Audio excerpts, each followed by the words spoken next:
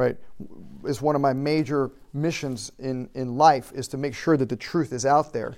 So you need to see this kind of crap that's out there. HuffPost, Canada. Don't take your baby to the chiropractor. Top doctor warned parents. This is from Canada's chiropractors say there are health benefits, so at least there's something positive there. But if you read this ridiculous article, you will see what's happening, because this all started in Australia. A number of years ago in Australia, unfortunately, there was a chiropractor, quite a good chiropractor actually, I think it was in this particular video, there was a chiropractor who was shown adjusting a baby, and when he adjusted this baby, which I think was this video here, when he adjusted this baby, it actually made quite a loud sound. It was a thoracic adjustment. And the baby cried a little bit during that particular video. But from that point on, when the video went on the airways in YouTube in Australia, even though the parents after that adjustment said, we are so super thankful for this chiropractor doing this, because the little child was having problems nursing and having all these tummy aches and whatever, and now the child is fine. Even though the parents said that, that's not what the media found. Right? The media found that look at this chiropractor adjust this baby, and the baby's crying. Right? So ever since then, Dr. Jeannie was sent out this tweet the other day. Ever since then, the Australian Chiropractic Association and the English Chiropractic Association are on a witch hunt against pediatric chiropractic. Right? Which really saddens me, because there is nothing better in the whole world for a child than good pediatric chiropractic. There's nothing better in the whole world. Right? There's nothing better for that. What's her name again? Colette. There's nothing better for little baby Colette there, who's a month old, right? There's nothing better for that little girl than to get adjusted. But for HuffPost to say, don't take your baby to the chiropractor, talk doctors warn. And this isn't from a couple of years ago. This is from a couple of days ago, right? This is from 3/23/18, right? So this is recent stuff. They're trying every way they can to not have us adjust kids, right? Insurance companies call me adjusting children experimental investigational. Experimental investigational. I'll tell you what's experimental investigational. Using Ritalin and then Concerta and then Adderall and then Vyvanse. That's experimental investigational, right? What I do is not experimental or investigational. What I do works, right? And that's the point of this class, is to teach you what works. What works for the kids. Because I've been doing this now 29 years. Amazing to think. 29, next year will be 30 years, me being in practice, me graduating from this school. And I want to teach you what works, because I've seen it, right? I've been around the block, and I've seen what works, and I want to share that with you. And one of the key components, like one of the biggest reasons that if you read this thing, that they talk about, one of the biggest things that they're concerned about is the forceful adjusting of children. Right? And as I mentioned in the lab class, my Thursday lab class, what I mentioned in lab is that adjusting a child is not like adjusting a little adult. And this is where chiropractors have gotten in trouble over the years. We've gotten in trouble because we just take what we do on a bigger person and make believe it's just a littler person and just use littler forces. That's not how it works. That is not how it works. Chiropractic on a baby or on a small child is a very different thing. It's a very different thing. Yes? When can you start adjusting the child as if they were an adult? What age usually? That's a great question. The question is, when can you start adjusting a child as if it is an adult? And it really depends on the kid, right? Some kids never. We have some, autistic older kids that I still adjust them like they're little babies, right? That are, relatively nonverbal, children. So I'm not treating them as if they were an adult, because they're actually not acting like an adult, right? So that's an important thing. So I don't want to just give you a number and say, well, by the time they're 13, then they should be an adult. Well, yeah, when they're 13, 14 or so, when they're in high school, I'm usually for the neurotypical child, that child is now going to be getting much more of an adult sort of adjustment. But the key is the neurotypical child, right? The child who's not neurotypical, which means they have ASD, autistic spectrum disorder, or they have some other kind of issues going on, or there's some other sort of metabolic genetic thingies happening, I may never adjust them like an adult. But that's a very good, that's a very good question. So one of the things that we're going to talk about today is the cranium, the infant cranium. And the reason I'm going to talk about this right now in the way I'm going to talk about it is I want you guys to get the respect for this thing, right? So what I'm holding in my hands is an infant cranium, right? This is a newborn size cranium. This is small, right? This is really, really small. It is about the size of a baseball, not a softball, a baseball, right? This is a very small little head. So when we are working on a child this size, I want you to imagine how dainty this is and how, like, if you do a much more traditional adjustment, like I see some people, they just go, with these children. When I see those sorts of adjustments, what I'm thinking is that person is not understanding the relationship between that child's spine at that age and what those forces can do. Not that they're going to hurt the person, because I'm really not concerned about that, right? And you can say, oh, there's always been some blah, blah, blah, right? There's always something crazy that can happen, absolutely. I'm not really worried about that. What I'm really worried about is does the person understand, the chiropractor understand the relationship between what they're doing and how their nervous system is going to respond, right? Because you and I can take to that adjustment very differently than someone who's an itty-bitty little baby and not used to that sort of explosive force into their spine, right? Webster used to say all the time, this is one of his favorite sayings, he used to say this every class. He used to say, if you could do the same thing with less force, why not? Right? If you do the same thing with less force, why not? That's what his whole thesis was about, is using a lot less force to produce the same results. So if you look at a little baby's cranium like this, and you see how, first of all, how marvelously intricate it is, but how tiny it really is. I mean, the sphenoid is right here, and it's this itty-bitty little thing, right? And we need to have respect for this. I'm going to hand this around. I want you to feel this. Please don't drop this. It's $400. Just letting you know. I just want you to have the respect for that. And just to show you what this is like, I'm going to take this thing out right here. Now, does everybody know what this is right here? This is the sphenoid bone, right? Right? And what does Dr. Holder say about the sphenoid bone? It's the same as the coccyx. Right. Well, it's the same as the coccyx, but what is it? It holds the pituitary gland. It does hold the pituitary gland. Yes, but what he also says is that this used to be what they considered C1. And then they changed to make it the actual atlas bone instead of this, right? That's how important this is, right? But this is ginormous. If you look, this is like in you and me, right? This is the size in like you and me. It goes across our head. It's this huge, ginormous thing. I had to tape this together because I couldn't figure out how to glue it together. This is a baby's sphenoid. Now I want you to, I'm going to put these on top of each other like this. Do you see the difference? Right? Tell me, looking at this, that this is just this littler. That's not how it works. Right? That's not how it works. The adult sphenoid is a different animal than the baby sphenoid. Yes, they're both sphenoids. I agree. That's absolutely true. But it's not the same. So we don't treat it the same. The ossification centers aren't the same. The size isn't the same. The shape isn't completely the same. Right? Everything is going to change over the course of time.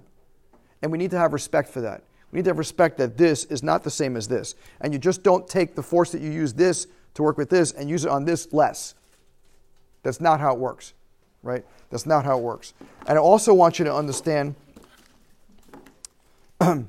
what's super important about the sphenoid and why it's such a great bone is this. Right? What is this? What junction is this? Sphenobasilar articulation. Right, that's the sphenobasilar junction right here. Why is that so important? For the primary respiratory mechanism. Right. This is craniorhythmic impulse. Right? This is the craniorhythmic impulse right here. What do you think happens when a little baby is born via C-section or a little baby is born with vacuum extraction or forceps delivery and they're not getting the correct pressures onto their skull as they're going through the birth canal? Right? Either they're not getting them at all because there's a C-section, or they're getting erroneous pressures because of forceps or vacuum. What is happening to this particular movement that's supposed to be, gyrating at 8 to 12 cycles per minute? What do you think happens to that? Probably going to be dysfunctional. It's going to be dysfunctional, right? There is no surprises when we think about the number of kids that I see just in my practice alone who have colic and reflux and latching and nursing problems and ear infections and all these other things. There are no surprises. God bless you. There are no surprises that amoxicillin is the number one most prescribed drug in children today because of how many ear infections. Of course they're having ear infections. They're not having proper drainage. There's no surprise that Prevacid and Pepcid are being thrown around like candy for little babies who are having all this colic and reflux problems. There's no surprises. Because what about this bone? Which bone's this? That's the temporal bone, right? Did you ever look at the temporal bone and look at the temporal bone and how the temporal bone moves around the occiput? What else do you know that's not in nature moves like this? That has this sort of motion, this kind of backwards and forwards motion like this. What else that you know of might move like that? This is like a clock. You ever look inside of a watch and you see the gears inside of the watch that help turn the hours, right? This is what that is. This is a gear. The temporal bone is a gear. That's how it operates. If you actually watch how it moves inside the body, if you watch some video fluoroscopy on it, it moves back and forth like this. It's like a gear that is putting in motion the occiput and the sphenoid that is touching, like this. And what do we talk about in my lab class today? What nerves are coming out of this temporal bone? Facial, trigeminal, and parts of the vagus coming out of this bone. Do you think this is important? Right? And they say over here, don't take your baby to the chiropractor. Well, who the hell is going to take care of their temporal bones? Right? Do you know what a lot of the people from other countries talk about when we talk about their cranium? And they say, oh, our grandmas used to do this, or they do. What do they talk about? They massage the baby's heads, right? Right? Did your grandma say something like that? Yeah, absolutely. Where do they get that from? Ancient wisdom. Right, exactly. Exactly. Ancient wisdom. That's right. Because they realized that they didn't have x-rays and video fluoroscopy to say, well, this temporal bone is really important because it houses the trigeminal and the facial and the vagus. They didn't know that. But they said, you know what? When we do this, what happens? Babies are happier. Right? When we touch the baby's heads, they're happier.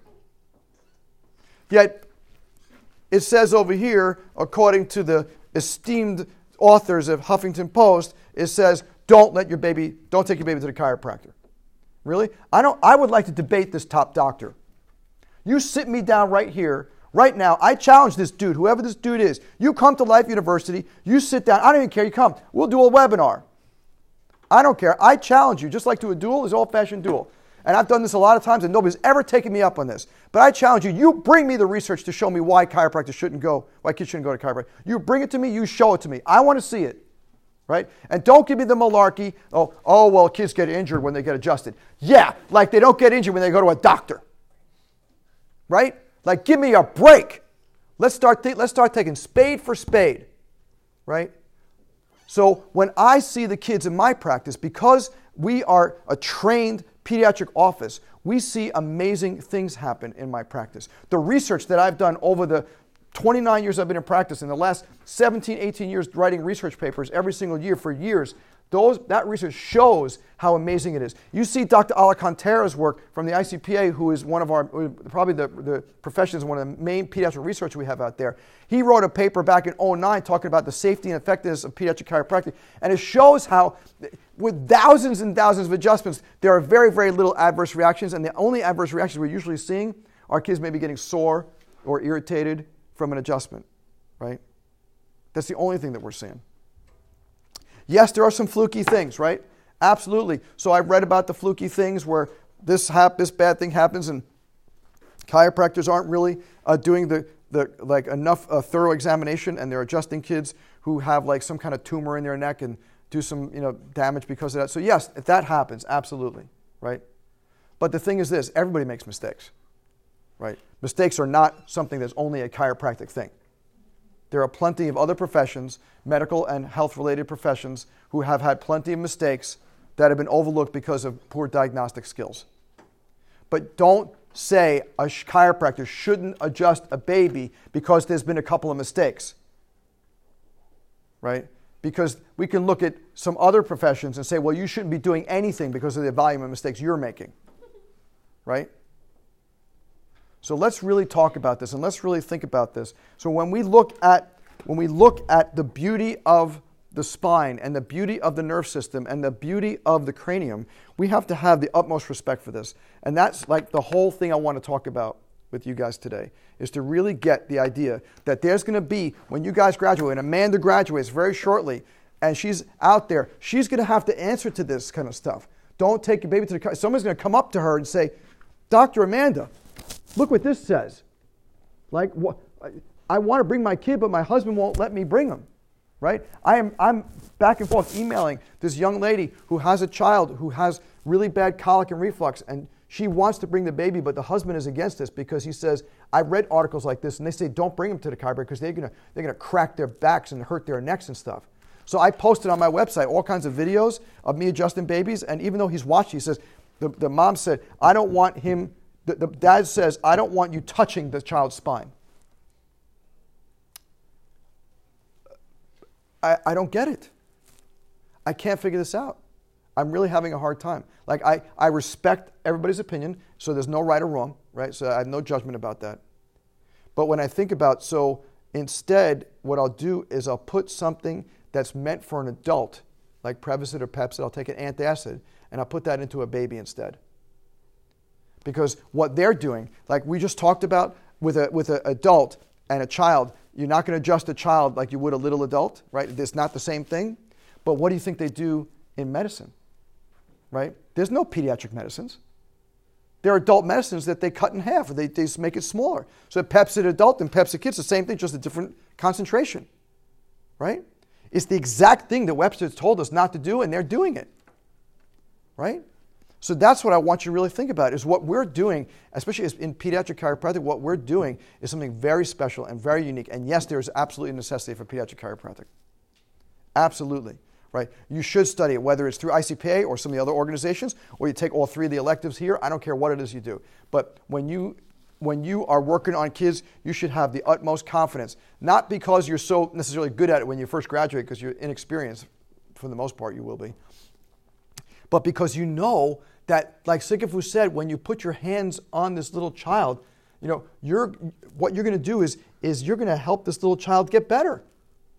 And I didn't say get rid of, right? I said get better. They're just going to improve.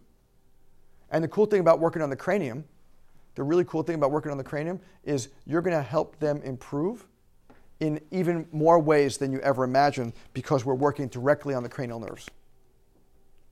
Right? And how important are they?